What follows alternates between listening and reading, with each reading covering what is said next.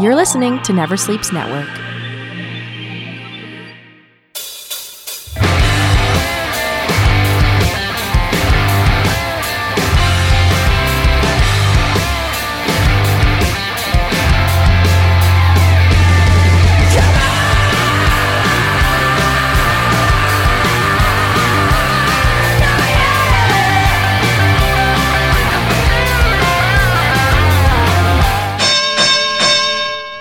Welcome, family, friends, fans, and foes. It's time once again for Never Sleeps Network's Talking Wrestling. I'm your host, Casey Corbin, and thank you for joining us today on the show. And we've got a good show for you today.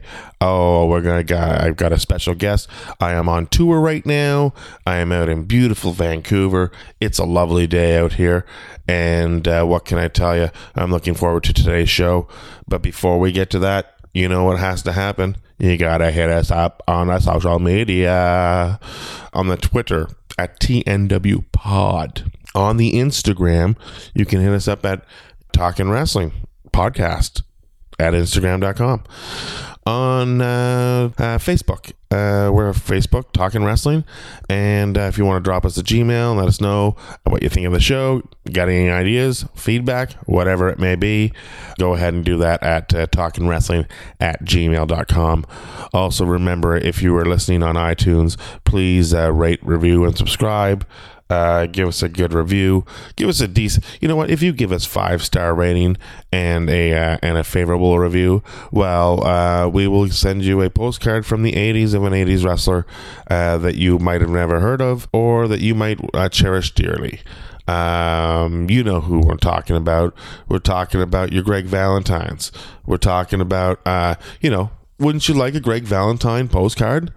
So you can send to the woman you love on February 14th. Happy Valentine's Day. Here's a postcard of Greg the Hammer Valentine.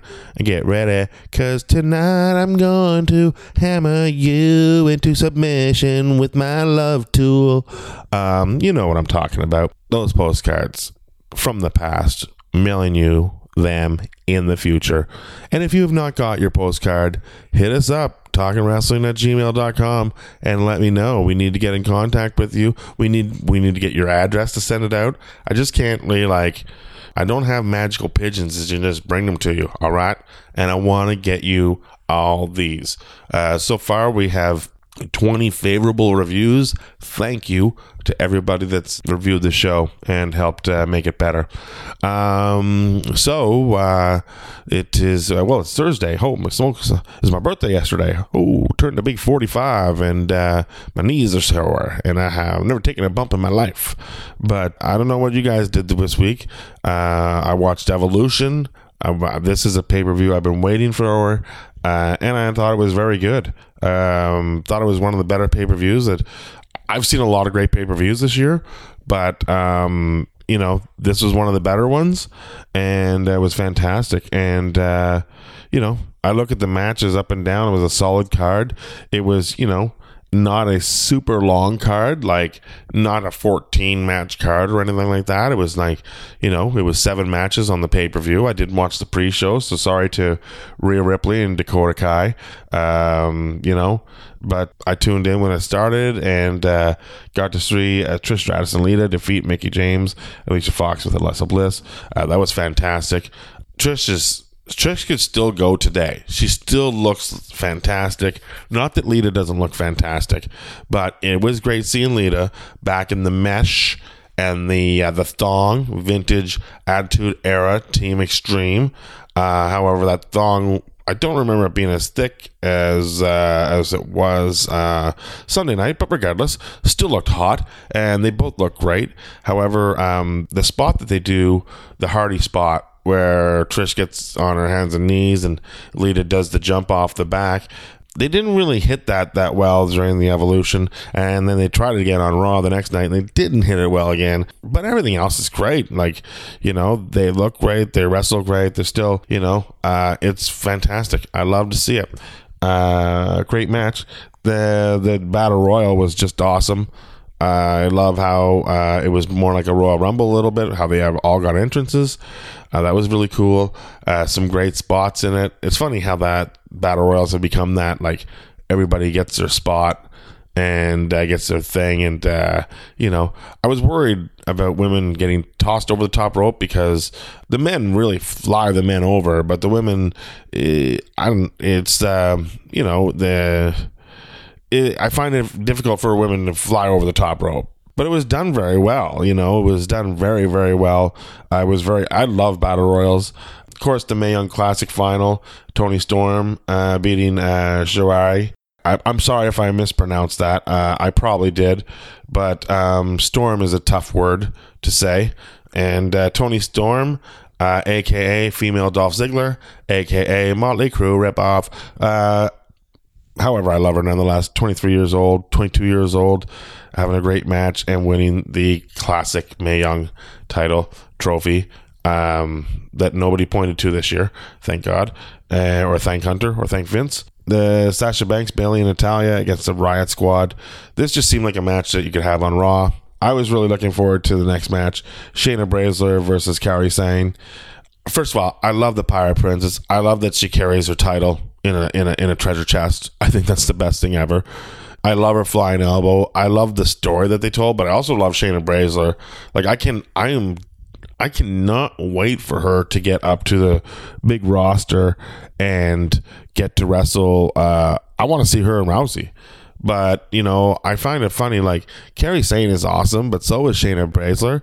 But I'm going to be honest, I don't think Shayna Baszler needed the help of the other 4 horsewomen of the MMA to beat Kairi Sane. I don't think she needs their help. However, I know the idea is to keep Sane strong, but I don't think it hurts for her to lose to Shayna Baszler. However, she never tapped out. She did not quit. She passed out, and there was interference. So it wasn't fair for her to lose the title. This story is going to continue. We're going to see rematches, and these two, I love their work together. It's great. We got Becky Lynch versus Charlotte Flair. That's easily the match of the night. Hey, those girls can go. Like, it wasn't like, I really think female wrestling is on the par with male wrestling, because there are plenty of bad man matches and there are plenty of horrible female matches. But when there's a great match, there's a great match depending on, not depending on who's in it. A great match is a great match. And Charlotte Flair versus Becky Lynch was just amazing. Just amazing. And then, I was expecting for the women to have maybe a James Ellsworth match after the Becky Lynch Charlotte Flair match, but no, they went right into the Raw Championship match, and Ronda Rousey defeated Nikki Bella by submission, and might as well say defeated Brie Bella too, because she participated quite a bit in the match, running interference and healing it up. Ronda Rousey is just an amazing seller. She should have no problem beating up any Bellas, but she's really good at selling and making matches great.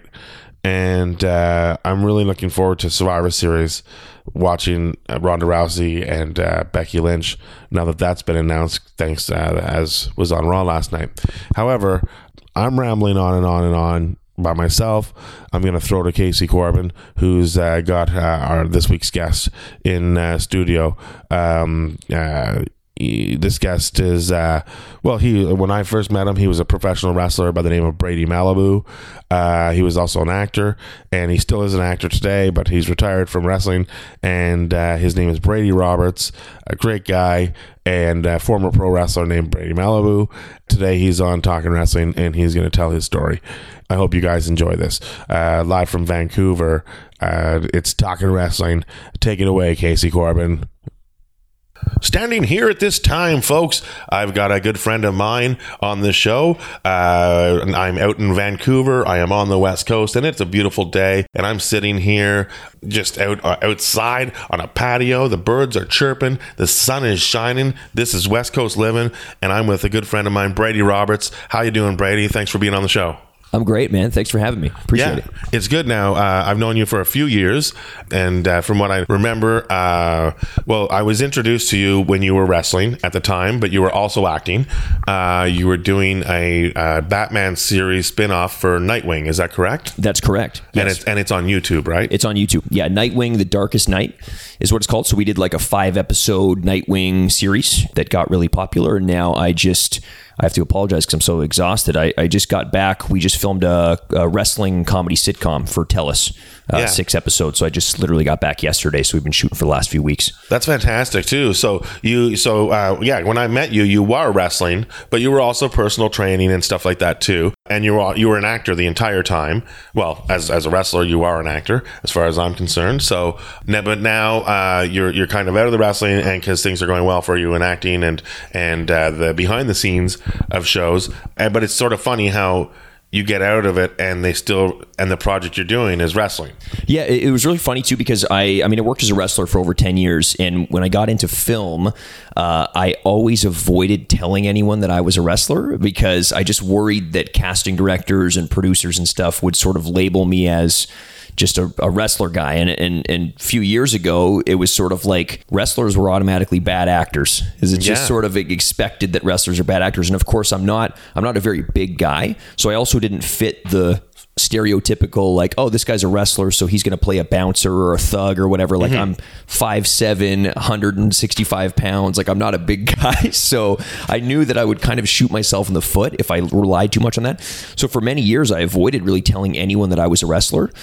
And then I ended up developing a comedy series about wrestling, and that's what got picked up by TELUS, and now I'm sort of like leaning a little bit more into the wrestling thing and being a little more proud of it. I just worked on DC's Legends of Tomorrow, just doing a little bit of a wrestling episode with them and stuff, and did an episode of a CW show called No Tomorrow last year, doing some wrestling as well. So I guess maybe just embrace it. Well, it's everything old is new again, and wrestling is more popular now than ever. It might not be to the heights of the Attitude Era per se, but the Attitude Era I felt was based on ratings. And the fact is now what's more important? Are ratings more important, or are social media views? Like, it's very, like, WWE are very proud that they're number one on Twitter and number one on Instagram and that all that stuff plays into the factor now. But the fact is YouTube is a game changer. Like, I watch Major League Wrestling every week out of Florida on YouTube. So many indie promotions are coming up, and now wrestling has become cool again. You know, you look at PWG down in California, where you go there and there are celebrities sitting in the audience, or even though it's Ron Jeremy sleeping beside Meltzer, it's still impressive to me. Was Ron Jeremy really there sleeping beside Meltzer? Yeah. That's incredible. Last year at All-Star Weekend, on the Friday night, I went on the Saturday night, so I didn't see Meltzer, and I saw Meltzer, but I didn't see Ron Jeremy sleeping beside him. Ron Jeremy was sleeping during PWG. In the front row. How do you fall asleep during a PWG show? I feel like it's so fast-paced. Like, I have apparently, from what I've learned down in LA, Ron Jeremy sleeps all over the place. Like, he goes to the Comedy Store and he'll sit in the back and he'll just doze off. I love it. Or he'll go to different comedy clubs and he'll just doze off. I think he's narcoleptic, but I also think it's because, like, well, everybody's seen what he's got down below. So when the blood rushes to that head, it's got to make him dizzy and tired. He's tired, man. I would think so. So at his age. Yeah. So my theory is he's narcoleptic, and he just he goes places where he can buy a seat cheap and just take a nap. Wow. Luckily, he's on Meltzer's side. Like, I was on the aisle side when I went to the PWG, which is... that's where the dives occur? All the dives occur. Yeah. And so Ron Jeremy wasn't getting dived on. No, it was constant calisthenics. It's grab your chair, get out of the way, get back. I tried. I'm like, oh, if I sit backwards on the chair, it'll be much easier to get up. Yeah. But no, Legion Larry put the crack down. He's like, turn that chair around. Has anyone ever gotten hurt? I don't know. Audience? I would think that at some point. I hurt my shin this summer at Impact. I was on the dive side of the far side of the ring, and like just underneath the hard cam. Yeah. And it was I think it was Pentagon Jr. versus maybe Sami Callihan or something like that. And they came flying over and they hit the rail and the rail went right into my shin. Yeah. And I was like, ah. I remember years and years ago, I was in Lethbridge, Alberta. I used to wrestle there a lot, and a guy did a dive over the top. And there was someone in the front row, and we didn't have guardrails, but we had just like a rope. Yeah. And there was someone in the front row that, no word of a lie, had a baby in one of those little baby carriers, like beside the seat. Yeah. And this guy just narrowly missed this baby. And I was like, someone is going to get seriously hurt. And I know that there have been serious injuries on the independent side. I believe there's even been a couple of guys that have died from hitting their heads on dives and stuff like that. Yeah. But it's you look at some of the shows in these small community centers and stuff, and guys are doing these crazy dives, and you think, man, like, how do people are going to get kicked in the head or something? Like, that's scary. Oh yeah, it's almost like backyard wrestlers are now inside. Exactly. Yeah. You know, and well, they're that's just, the problem, I think. Yeah. Yeah. They're like, what? CM Punk did it. You know, it's like, well, this. Go train. Just stop working out on your trampoline. You're not a Hardy. Jesus. But I mean, going back to your point though, I mean WWE just recorded, I think, their most profitable quarter in history, right? Or something like that. I mean, it's wrestling's definitely in a resurgence in the UK. It's huge, and internationally it's huge, and Glow and even stuff like Lucha Vavoom touring around, like the New Japan Wrestling growing in America. I mean, wrestling's definitely it's popular. It's exciting. It's if I was to title it as a television show or a movie, it'd be like, I would almost say it's more of a rise of the new territories. Sure. Yeah. Because, and I like that. It's not the olden days. Yeah. They're not all hard-headed old men that have to stick to their territory. They realize that there's value in collaborating talent. Yeah. You know, because you look at Ring of Honor and Impact coming together on the Jericho Cruise, or Ring of Honor and New Japan on any of the other cards, or the fact that Impact and Major League Wrestling share talent, or the Young Bucks can pick and choose wherever. If they want to wrestle for a House of Hardcore, they can go wrestle for Tommy, or they can go to Ring of Honor, who they're contracted with. Like, their contracts allow them to go to also where they like to go wrestle. Right. And I think that is that's better than the territories. It's like a new and improved territories. And I do think it's like the territories, because much like the territories where Vince just went and picked and chose all the top talent, that's all Hunter's doing. Yeah. Like, he's taking all the top talent, and he's, like, NXT is Hunter's indie wrestling. Right. This is how Hunter's indie wrestling. That's what it should be. HIW. Just call it that. Yeah. It should be It's Hunter's. It's Hunter's Independent Vision. Yeah. It should just be called HIV. That's all. It should be. No, sounds great. Put that on a T-shirt. Yeah. HIV is NXT. Yeah. No, I don't. That's the worst shirt ever. HIV is next. What? Yeah. People are like, no, it's a wrestling shirt. No, it's not what you think. Yeah. This is back-to-back weeks I've done AIDS jokes now on the show, and I'm not that. I'm a horrible person. Correct. How did you, when you were a kid, how did you get into wrestling? What started you, and then at what age did you start wrestling, and how did your family take it? Yeah. So I don't really remember when I started wrestling or watching wrestling, because I was just so young. Like, my dad grew up in Alberta, so he was a Stampede Wrestling guy. Him and his dad would go to Stampede Wrestling.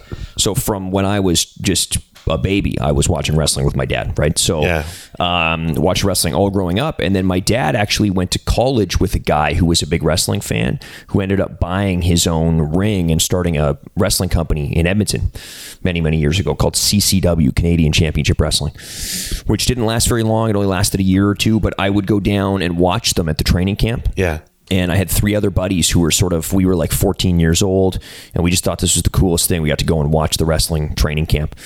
And then eventually on Saturdays, they would let us get in the ring for like an hour and just do, some rolls and just do some basic chain wrestling. They'd teach us some of the basics of stuff. And then eventually we were actually getting pretty good, because I played sports my whole life and was pretty athletic. And then when I was 15, we moved over to a new company called Monster Pro Wrestling in Edmonton, which still exists today. And we were training there. And then what happened was, it was a show in February, and they had a car of Winnipeg guys coming to Edmonton. And of course, there was a major snowstorm, as there is in February in Canada, and the car was not able to make it to Edmonton. So they were short on wrestlers, and they threw 3 of us in there. We were 15 years old. Put masks on you? We didn't wear masks, no, but we had it was hilarious. We had knee pads and wrestling shoes and stuff. We didn't have gear, so we had shorts and tank tops on. Yeah. So it was, very kind of...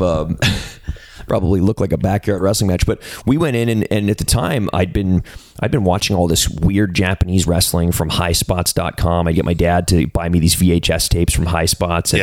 And so we were doing all this cool Japanese chain wrestling and different kind of stuff. And so the match actually got over. We did this triple threat match with the 3 of us. And then they started putting us on every show. And then I started going to Winnipeg and going to Saskatchewan and going to Vancouver and traveling around. So through my high school years, I was traveling around wrestling. Well, that's fantastic. Pretty wild. And how many times? So was it the same finish every night, or did you switch it up each night, or did you just have one match and you was stuck to that match? Well, the nice thing is we were training together 5 times a week. Yeah. So I guess sort of like they do at the Performance Center now, we were able to kind of practice our matches a lot before we would go in. Which, so we do some really interesting stuff. And in Monster Pro Wrestling, because it was Monster Pro Wrestling, the emphasis was on really big heavyweight guys. And then there'd be one match on the show with us 15, 16-year-old kids, flipping around and doing weird stuff. And so it really got over, right? Sorry, I have a puppy and He's adorable. He's on a pedestal. He's on my. Sit on my lap. Yeah. So then I was wrestling around, 15 to 18. Then when I was 18, I moved to Calgary. I wanted to continue training, so I moved to Calgary to train at the Storm Wrestling Academy with Lance. Yeah. And then when I was 19, 20, I moved to Los Angeles with a couple other guys to train at what was the New Japan Dojo there with Rocky Romero, TJ Perkins, Carl Anderson, all those guys. And that's where I got an opportunity to go down and do a couple shows in Mexico while I was there, and then came back. And then I was back in Alberta, and then I went in my mid-20s, went over to Japan for Tajiri's company called Smash Wrestling in Japan. And when I was 18, I actually had my first WWE tryout. I told this story a few years ago to Tommy Dreamer. I saw him a few years ago, but he was head of talent relations at that time. And I'd sent him a VHS tape of a match that I'd had in Edmonton. And I remember he called me from Stamford, and this was before the internet was really as it is now, right? So I had to find the address to Titan Towers in a WWF magazine. Yeah. They've got the sort of credits at the beginning of the magazine, where the magazine's published, publications and all that. So I sent it there with his name on it, and my dog wants to talk in the microphone. So Tommy Dreamer called me, and they brought me down to Raw and SmackDown, and he called me. It was just before my 18th birthday, and he said, "How old are you?" And I said, "I'm 19." And of course, then I actually turned 18, and then Raw was 2 weeks later. So 2 weeks after my 18th birthday, I hadn't even graduated high school yet, and I was at Raw and SmackDown having my first tryout. Awesome. Pretty crazy, yeah. So, and then I had over a dozen of those over the course of a few years. And I thought Teddy Hart was the only one. Ted was there actually. So true story. I got to Raw. And at that time, it was a little bit more the Wild Wild West. It wasn't as structured as far as tryouts and stuff. So I show up there, and they show me where to put my bags and change and put my gear on. And they said, "Get down to the ring." It's 1 p.m. And I get down to the ring, and I'm standing around the ring, and TJ Wilson is there, Harry Smith, Devin Nichols, Hannibal, JD Michaels, and then Teddy Hart. So there was only 5 or 6 of us there, and cool. Natty was there as well. I remember they were just standing around the ring. We're all in our gear, and there's a couple agents there. I don't know, Dean Malenko and Arn Anderson and a few of those guys. And they started pairing us off. Okay, you're going to wrestle with him. You're going to wrestle with him. And I remember standing there anyone but Ted, anyone but Ted, anyone but Ted. Okay, Brady, you are going to wrestle Ted. I'm fuck. And of course, I'd never wrestled Ted, but I'd known him for a few years. And I got in there, and Ted was just a wild man. And I couldn't tell you a single thing about the match because Ted just started doing stuff to me, and I had no idea what was even happening. And somehow escaped alive, and was just and Ted wrestled that night. Actually, Ted tag teamed with JD on Velocity against the Basham brothers. Oh, cool. Which I believe, to my knowledge, is Teddy's only televised WWE match besides anything in OVW or anything like that. So, but I wrestled Ted that same afternoon. That's crazy. I don't think it was pretty, but No. I was just, I'm 18 years old. I was like, I met Vince McMahon that day. Like, it was like wild, man. What was that like? So I was standing on the stage when we first arrived. We were in our dress clothes and everything, kind of wandering around trying to figure out where we're supposed to go and what we're supposed to do. And Yeah.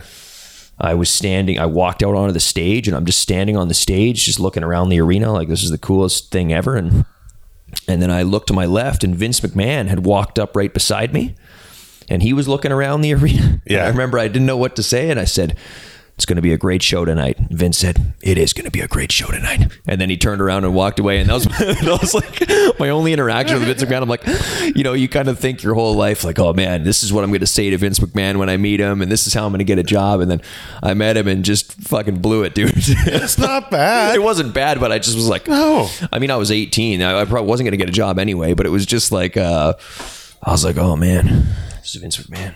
Yeah, it's Crazy, man. It's insane when you meet someone of that level of celebrity. Yeah. It's like you just don't want to Chris Farley it. Sure, you know what yeah. I mean? And do, Totally, yeah. And that's And so I mean, funny. between film and wrestling and stuff, like I've met so many, celebrities and important people, I guess, and no one ever really trips me up. But I was 18 and just Vince McMahon, and I was like, oh yeah, gonna be a great show. Yeah, he's a creator. Yeah, yeah. So that I understand. I don't even think there are guys where it's like I think about if I ever had a chance to meet, how would I react? Yeah. And there's like it's like, and I was like, I don't think I'd ever want to meet Brock Lesnar. Sure. I just don't even think he's a people person. It's just best. Even if I saw him, I wouldn't even try to take a picture of him. Right. I would just stay clear. Yeah. Just run away. But I remember one time I walked by RVD in the Chicago airport at like 7 a.m. There was nobody in the airport. And I just smiled at him, and he just smiled back. And it was like, I find that sometimes is good enough. Like, sure. That happened to me in Halifax. They shoot a lot of stuff, not like in Halifax. And I don't know what they were shooting, but Tom Selleck was staying in the same hotel as I was. Yeah. So I was walking down the sidewalk on one morning, and he was walking up the sidewalk. And we're not talking Friends Tom Selleck. We're talking like full-on Magnum mustache Tom Selleck. And I just smiled at him. He just smiled back, and I was like, oh my God, there's Tom Selleck. That's so awesome. But that was really cool. That has nothing to do with wrestling. So anyways, what happened? Where did you go after that? Like, where did your career take you after? Yeah, so I did a lot of independence, went down to the U.S., did a few shows in Mexico, went over to Japan, which was super cool. And then what happened was I was cast in a TV show called World of Hurt, which was filmed in Calgary. Lance Storm did the first season, and then Roddy Piper did the second season. Oh, wow, yeah. So I was in the second season, which aired on a Canadian network, 13 episodes. And I played my wrestling character, Brady Malibu, so this arrogant swimsuit model, Brady Malibu.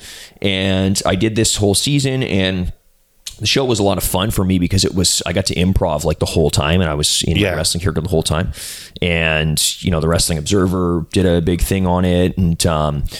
And Roddy really was very complimentary to me and my promos and my acting abilities and stuff. And then the director of the show pulled me aside at the end and said, you really need to get into film. He said, you really have a strong presence on screen and ability to improvise and stuff. And I had done theater all growing up as a kid. My parents were theater actors, and so I'd always done theater growing up. So then I ended up taking classes for film and television, got an agent in Calgary, started working more in film and TV. I ended up doing a couple feature films in Calgary, and then I decided that it was time to move to Vancouver because that was really where the film work was. So I came out to Vancouver, I guess almost 6 years ago now.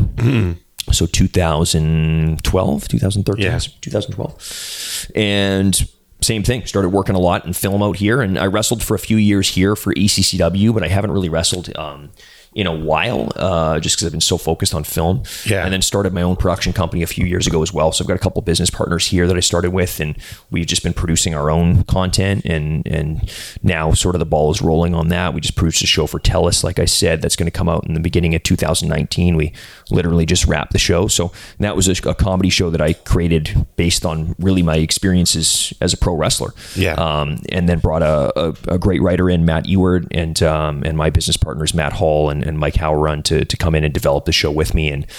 And it's a pretty hilarious show. It's about a little independent wrestling company that's just failing, and the promoter dies and his daughter inherits the company, and she hates wrestling, so she wants to sort of revitalize this thing, and she's a writer. And so we just shot that, and we got a few cameos from some big wrestlers, and Lance Storm is in it, and so that was a blast. What was it like training at Lance Storm? It was awesome, man. I mean, Lance, I really think Lance is the best trainer in the world. I mean, he was the head trainer for WWE for years before he started the Storm Wrestling Academy. Yeah. And I think if you want to understand the fundamentals of pro wrestling, you have to train at Lance's. And also, like, he trains you in a way that gets you ready for WWE. There's a lot of wrestling schools out there, and the vast majority of them are run by guys that have not done much, to be honest. You know, it's like comedy classes. Exactly. Yeah. It's like, or acting classes and stuff too, right? Yeah. It's like, why am I going to go take an acting class with someone who's never booked an acting gig in their life? Like, it doesn't make any sense.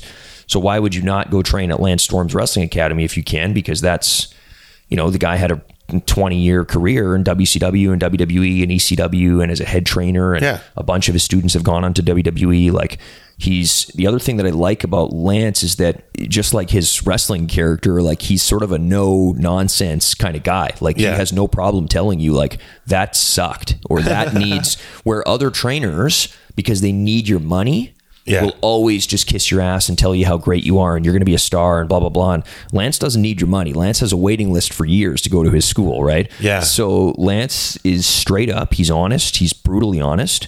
But that's how you should learn, you know? And I think that more people should go and hunt out a trainer like that, because he's the guy that you need to see if you want to make it to the big time.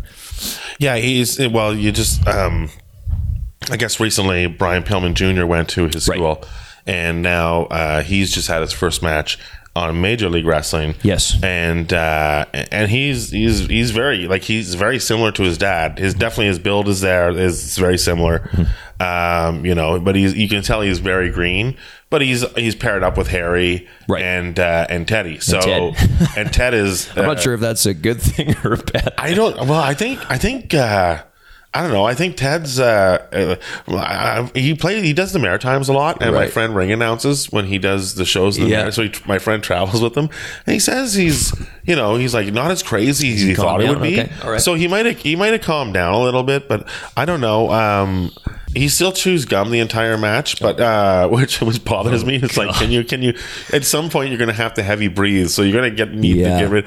But he still puts on entertaining matches. Sure. And I think now what he does in the ring makes more sense. Like, you know, he doesn't do stupid things that doesn't make sense, to have all these great big spots and then, a kick is the finisher or something like that. Yeah. That's not maybe him, but like, you can only put so many crazy spots in one match. Right. But you better have a good finish to follow it, right? Like, because you can't keep getting up after this or after that.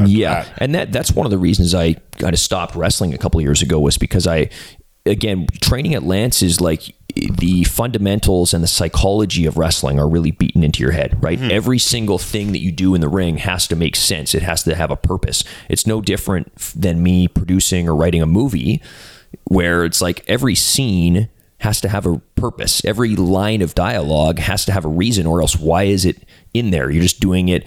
Like I said this years ago I think I said it to Lance. I said, like, movies are no different, right? Like, if I watch an action movie and I go to the theater and the action movie has a bunch of explosions and car flips and all that stuff, and like, it might be cool for like 5 minutes, but then eventually I'm like, what's the story to this movie? Like, why am I going to come back? Why am I going to keep paying and watch this? Where you watch a movie that has a great story and it leads you to want to watch the next one and the next one and the next one, right? And that's the art form that I think is lost in wrestling, is the psychology kind of went out the window. And guys can argue about Joey Ryan's dick spots and, certain guys doing too many high spots or super kicks or whatever. Like, and I see, everyone's got different opinions about it and stuff, but like, at the end of the day, what is the purpose of wrestling? Wrestling is supposed to be the story of a good guy and a bad guy, and someone's trying to win. And when you're doing spots in matches that are way too comedic or way too stupid, or they're in slow motion, or they're whatever, these spots that have become popular on the independents, it's like, what is the purpose of this, you know, and the general audience or someone that doesn't watch a lot of wrestling will see this and think that it's hokey, just so stupid and hokey, Yeah. right? So, you know, my favorite wrestlers have always been the guys like the Eddie Guerreros and the Kurt Angles and guys that that you watch and you go, man, like I really believe that this guy is trying to win the match. Yeah. And I always sort of idolized Kurt Angle because he was, not only was he an amazing wrestler, but outside of the ring with the vignettes and the promos, he could do the comedy stuff too. Yeah. And that's what I always tried to emulate. Was my character was comedic, but I never did spots that were so stupid that they weren't like, it was almost like my character was always the butt of the joke. I was the guy slipping on the banana peel, not mocking the whole wrestling industry and doing slow-mo spots or whatever. Exactly, and I think that's the thing. But like, with comedic, like I've got no problem with wrestlers that have to take their career a comedic direction. Sure, yeah. Look, if Steve Austin and Kurt Angle do it, Yep. anyone can Totally. do it. There's no reason. Has to be done right. You know, and like someone who I look at, who I think was probably one of the greatest comedic wrestlers, despite being the real deal, you know, and having to put his ego and the real of being the real deal behind him, like you know, but and then to play the comedy character, like I look at like Santino Marella as a guy that I think is like that. Like he's, you know, I remember one time I was at a Raw and I was behind his entire family, and his dad was there, and his dad's like, I wish they'd just let him be him, you know, and Right. so he could show them the skills that he has instead of always making him the joke. And I was like, I don't see it like that. I see it like he's playing that Italian character from the beginning, and he does it very entertainingly. And I personally love his comedy, and I think he's so entertaining. And like, not everybody can be at the top of the card. So if you're the comedy angle, you know, just do it and do it to the best of your ability. Yeah. Like you know, because Angle and Stone Cold, they had injuries that, you know, sort of put them on the shelf, but this is what they can do while they're injured. Right. And that's fantastic. But you know, I don't mind comedy spots in wrestling, but like you say, they have to forward the show, like where they just stopped and everybody dances for no reason. Yeah, I don't understand that. But Joey Ryan's dick flip, I do. But that follows the character of who he is. I don't like his breastplex, but I do. I haven't seen that, but well, he whenever he wrestles intergender matches, he grabs and suplexes the girls. Oh God! But it's just his arms are where the breasts are, so it's he calls it the breastplex. Sure. But it just looks like he's grabbing girls by the boobs and throwing them on their necks. It's like, I'm like, just keep it to the dick flip, right? But you know, he's a sleaze guy, and you know, I know my roommate always gets upset because he hates Joey Ryan and the dick flip, and I was like, but you're okay with Santino and a snake, right? And a hand puppet going down your, you know, or poking you in the face, or even worse, John Cena's new move where he just gives you a backhand to the head. I mean, I'm not a fan of any of that kind of stuff, just because to me it sort of goes against what I learned getting into the wrestling business, which is that you're emulating a athletic competition, and one guy's supposed to be winning, and you know, it's okay for a guy to be charismatic or, you know, have a dance or a taunt or whatever it is that he does. But I think when you're sort of, I guess, how do you say it? Like, I guess you're making a mockery of the sport of wrestling. Then what happens is the next match that goes out there, it's like, well, why am I supposed to believe that this is serious when the last match you told me was? So there's a fine line with the comedy, right? And again, like, my character was pretty comedic, so I love comedic wrestling. It just has to be done in a certain way that doesn't make the business look like a joke, where a viewer that doesn't know all this stuff can watch it and go, because I think right now what's happened is, like, we have such a hardcore wrestling fan base, and it's almost like I compared it a while ago to like people that drink craft beer. There's almost like a snobbiness sometimes from independent wrestling fans because they're so hardcore of like, oh, you don't know who this guy is, you haven't seen this match from this show, and it's like average viewers or general population is like, whoa, like I can't get into that stuff. There's way too much to follow. And it feels like I'm not cool if I don't know this wrestler or whatever. So, but I think that we need to open wrestling up to the general audience so that wrestling can continue to grow. But that requires not doing stupid spots that Yeah. make wrestling look hokey. I mean, everyone knows wrestling's not real. That's never going to change now, but we can still suspend our disbelief, and just like going to a movie, when I watch the Avengers, I'm not thinking like, oh, this is so fake. Yeah. I'm enjoying the story and the process the whole time. But if they, stop the movie and flip each other with their dicks and stare into the camera and laugh and, oh, we're all in on the joke, and it's just like tongue-in-cheek thing. Yeah. It's like, I don't know. I miss the sport of wrestling. Yeah, you don't see a lot of dick flips at medieval times. Exactly. Yeah. Or minimal dick flips at medieval times. But that was kind of like, again, the last few years that I wrestled, like I would show up to the venue to wrestle. Yeah. And it's like, okay, you're working with this guy, and wrestler X or whatever would come up to me, and they'd have a list of 15 spots that they wanted to do that they saw on some tape of a match somewhere. And I'm like, okay, but we don't even know what the story of the match is yet. We don't even know what our finish is yet. And you've already got all these spots planned because you think that they're cool. Like, if these spots fit into the match that we're supposed to be doing, the story that we're supposed to be telling, then sure. But like, it just became like, I could tell the difference from 10 years ago, where it's like, okay, what's the story? How do we get to that finish? How do we craft the story? Versus now it's just like, what are the spots we're going to do tonight? That's the difference, right? And it seems like there isn't really veterans or locker room leaders that sort of put a foot down and say, like, we need to tell stories now and not just do spots, right? Because it seems like WWE even has gotten so much spottier in the last few years. Yeah. Right? Way more false finishes, way more kicking out of all these moves. And I don't know, where do you go from there, right?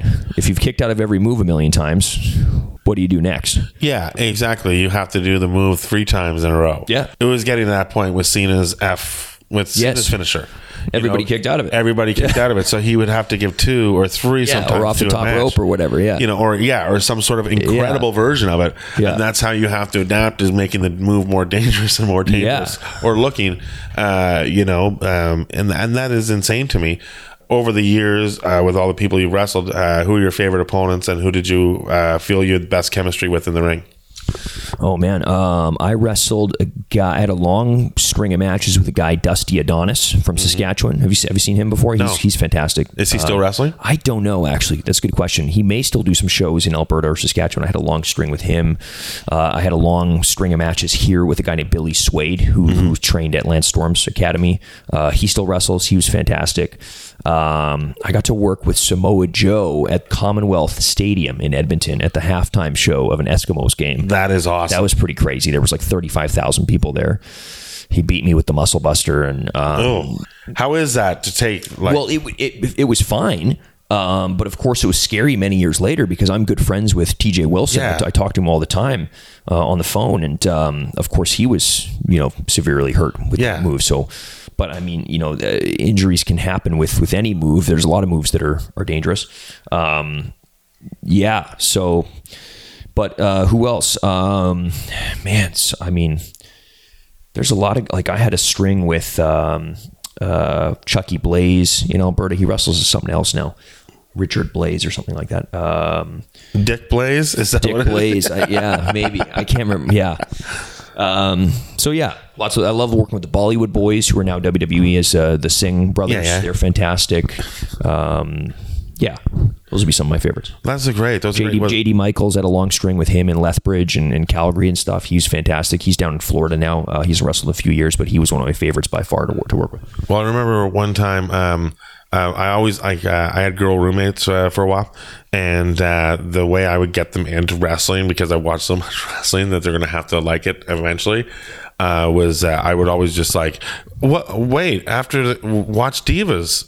Yeah. And then of course there was the episode where you showed up in an episode of Divas. Oh yes, and, Total Divas. And Total Divas. That's and I was funny. watching with my friend Michelle. Yeah. And I was like, oh my God, there's Brady Malibu. Yeah. And she's like, who? And I'm like, Brady Malibu. I'm like, he's right there. And as Natty comes in and starts arguing with TJ, you're like sitting beside him, and then you just So sort of like, funny. yeah. And so what was that like? Did they not tell you that this scene was going to happen? Oh no, Like, they brought me over to be in it. Oh, yeah, okay. So I want to say I was there for a loop. I want to say it was I did 2 that year. I did Royal Rumble, Raw and SmackDown, and then I did SummerSlam, Raw, and SmackDown. So it was one of those two loops. Yeah, I think it was SummerSlam, around SummerSlam. Yeah, so if it was a SummerSlam one, it was when Brock wrestled Cena, when Brock kind of beat Cena up in 5 minutes. Yeah, so I was there for that.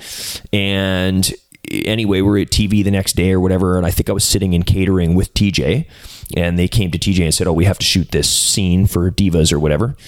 And so he said, "Come with me." I said, "Okay." And then they just had us like sort of chatting, and then that's where Natty comes over to interrupt the scene. But that was a funny weekend, actually, because that was sort of, at the time, to be honest, I was pretty fed up with WWE and the system. I felt like I'd been kind of jerked around a few times, just sort of feeling like I should be there at the time, essentially, is what I thought. And that's when the network was launching, and they were a lot of talks of doing a cruiserweight TV show and stuff. And so I had talked to them about that, and I was there. And at the time, again, I'd been doing a lot of movies and stuff. And I remember I had a conversation with the head of talent relations at SummerSlam.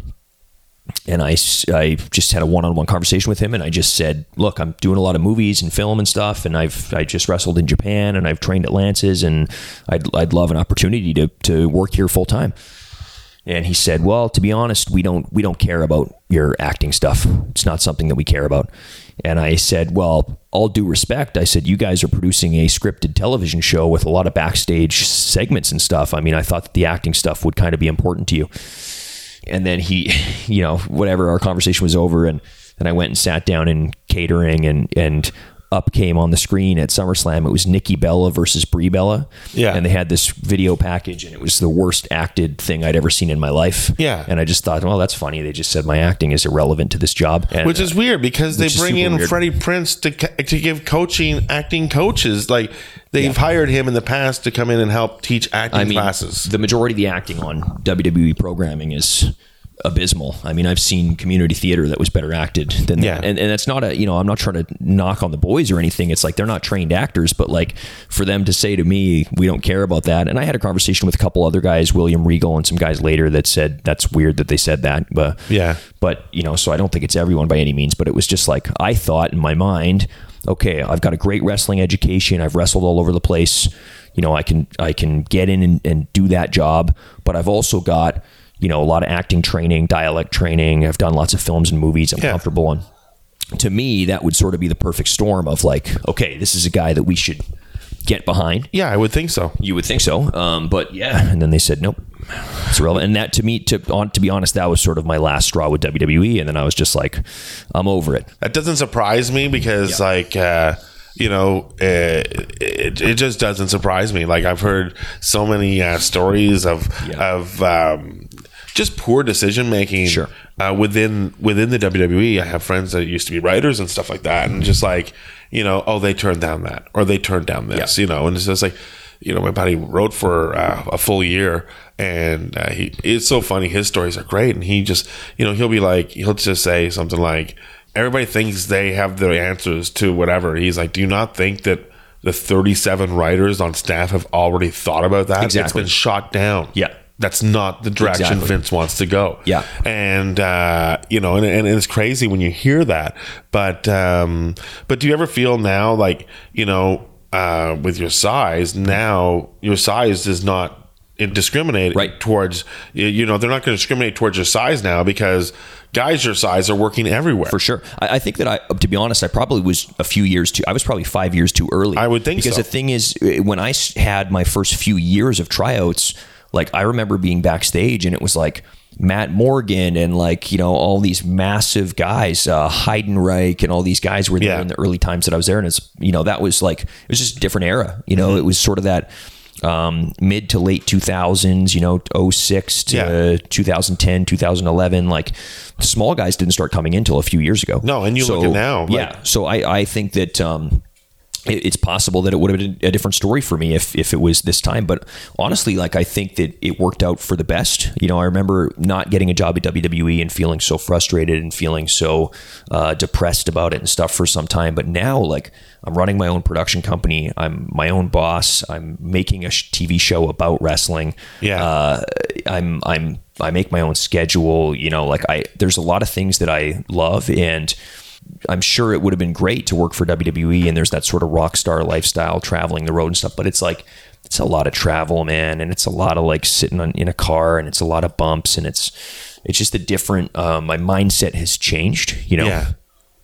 For a lot of years, you kind of chase that, and that's the only thing that's in your life, and then you kind of realize once you get out of the wrestling bubble, that there's a lot more to life than just working for WWE. It's fantastic that whereas wrestling did not appreciate your acting resume, that acting appreciates your wrestling resume. Yeah, exactly. And it's funny because I remember, again, one of my last tryouts with WWE, I was so frustrated, and they had me come in and do promos. And at the time, like, they had seen me do promos a lot of times, and they were fans of my promos, and William Regal and the Brooklyn Brawler and these guys had seen me do this before. And we went in to cut promos, and we were in Calgary, actually. It was, and Lance was there, and a few of the other guys a few of Lance's students were there, and they had us come in and cut promos. And I walked in to cut a promo, and who's sitting there? Paul Heyman is there. Yeah. Paul Heyman wanted to watch our promos that day. And I cut like a 4 or 5 minute promo about my frustrations of this whole situation, because they said, give us something real. And so I sort of lit into my frustrations about this whole process, and just the years of tryouts and getting jerked around and being told one thing and told another thing. And one of the things I said in my promo is, I said, look, this is your guys' last shot. You can make a lot of money with me, or I'll go and make a lot of money for somebody else. Yeah. And I said that right to them. And it's like, I just didn't give a fuck anymore, because I was not, there are so many people on the independents that, like, wrestling is kind of the only thing that they have. Yeah. And for me, I had already been working in movies. I'd worked on TV shows. I'd already begun producing my own stuff. I knew that I did not need WWE. Yeah. That I was going to be successful either way, in spite of what they think. So that was sort of my motivation. And it's interesting, man. It's like kind of where life takes you, right? Because you spend so many years kind of busting your ass to get there. But now that work has paid off for me in different ways, right? Yeah. And that's fantastic. Yeah. So that's pretty much it. This is pretty much the end of the show. Yeah. Man. Tell the people out there where they can find you and where they can contact you online. Totally. Yeah. So on Twitter and Instagram, it's at Brady Malibu. My show is going to come out. My show is called Paper Champions. Yep. It's 6 episodes on TELUS Optic TV. So if you have TELUS in Canada, you can watch it on there. It will likely be released online as well. We're just sort of figuring out details of that, but it'll be out on TELUS Optic. It's going to come out early 2019. Cool. But if you follow me online, we can, we'll be posting updates about it and stuff. And yeah, it's great, man. It's a girl. She inherits her dad's failing wrestling company, sort of loosely inspired by my time working at Stampede Wrestling in the mid 2000s, and very small crowds. And she wants to turn this thing around, and the wrestlers are all kind of stuck in their ways and toxically masculine. And she needs to turn this sinking ship around. And there's the wrestling coach character and the director from the network and all the wrestlers and the referee and the camera guy. And so it's a real, like, kind of fun look at, it's almost like Workaholics or Arrested Development, that type of kind of heightened reality humor, but set in the world of indie wrestling. So yeah, Paper Champions, stay on the lookout for that. We will look out for that. Thank you for joining me on the show today, you and the doggies and everybody here in Vancouver. Thank you for joining us. Thanks for letting us put a headlock on your ears, and we'll see you again. And you can listen to us next time on Talking Wrestling. Have a good day. Man.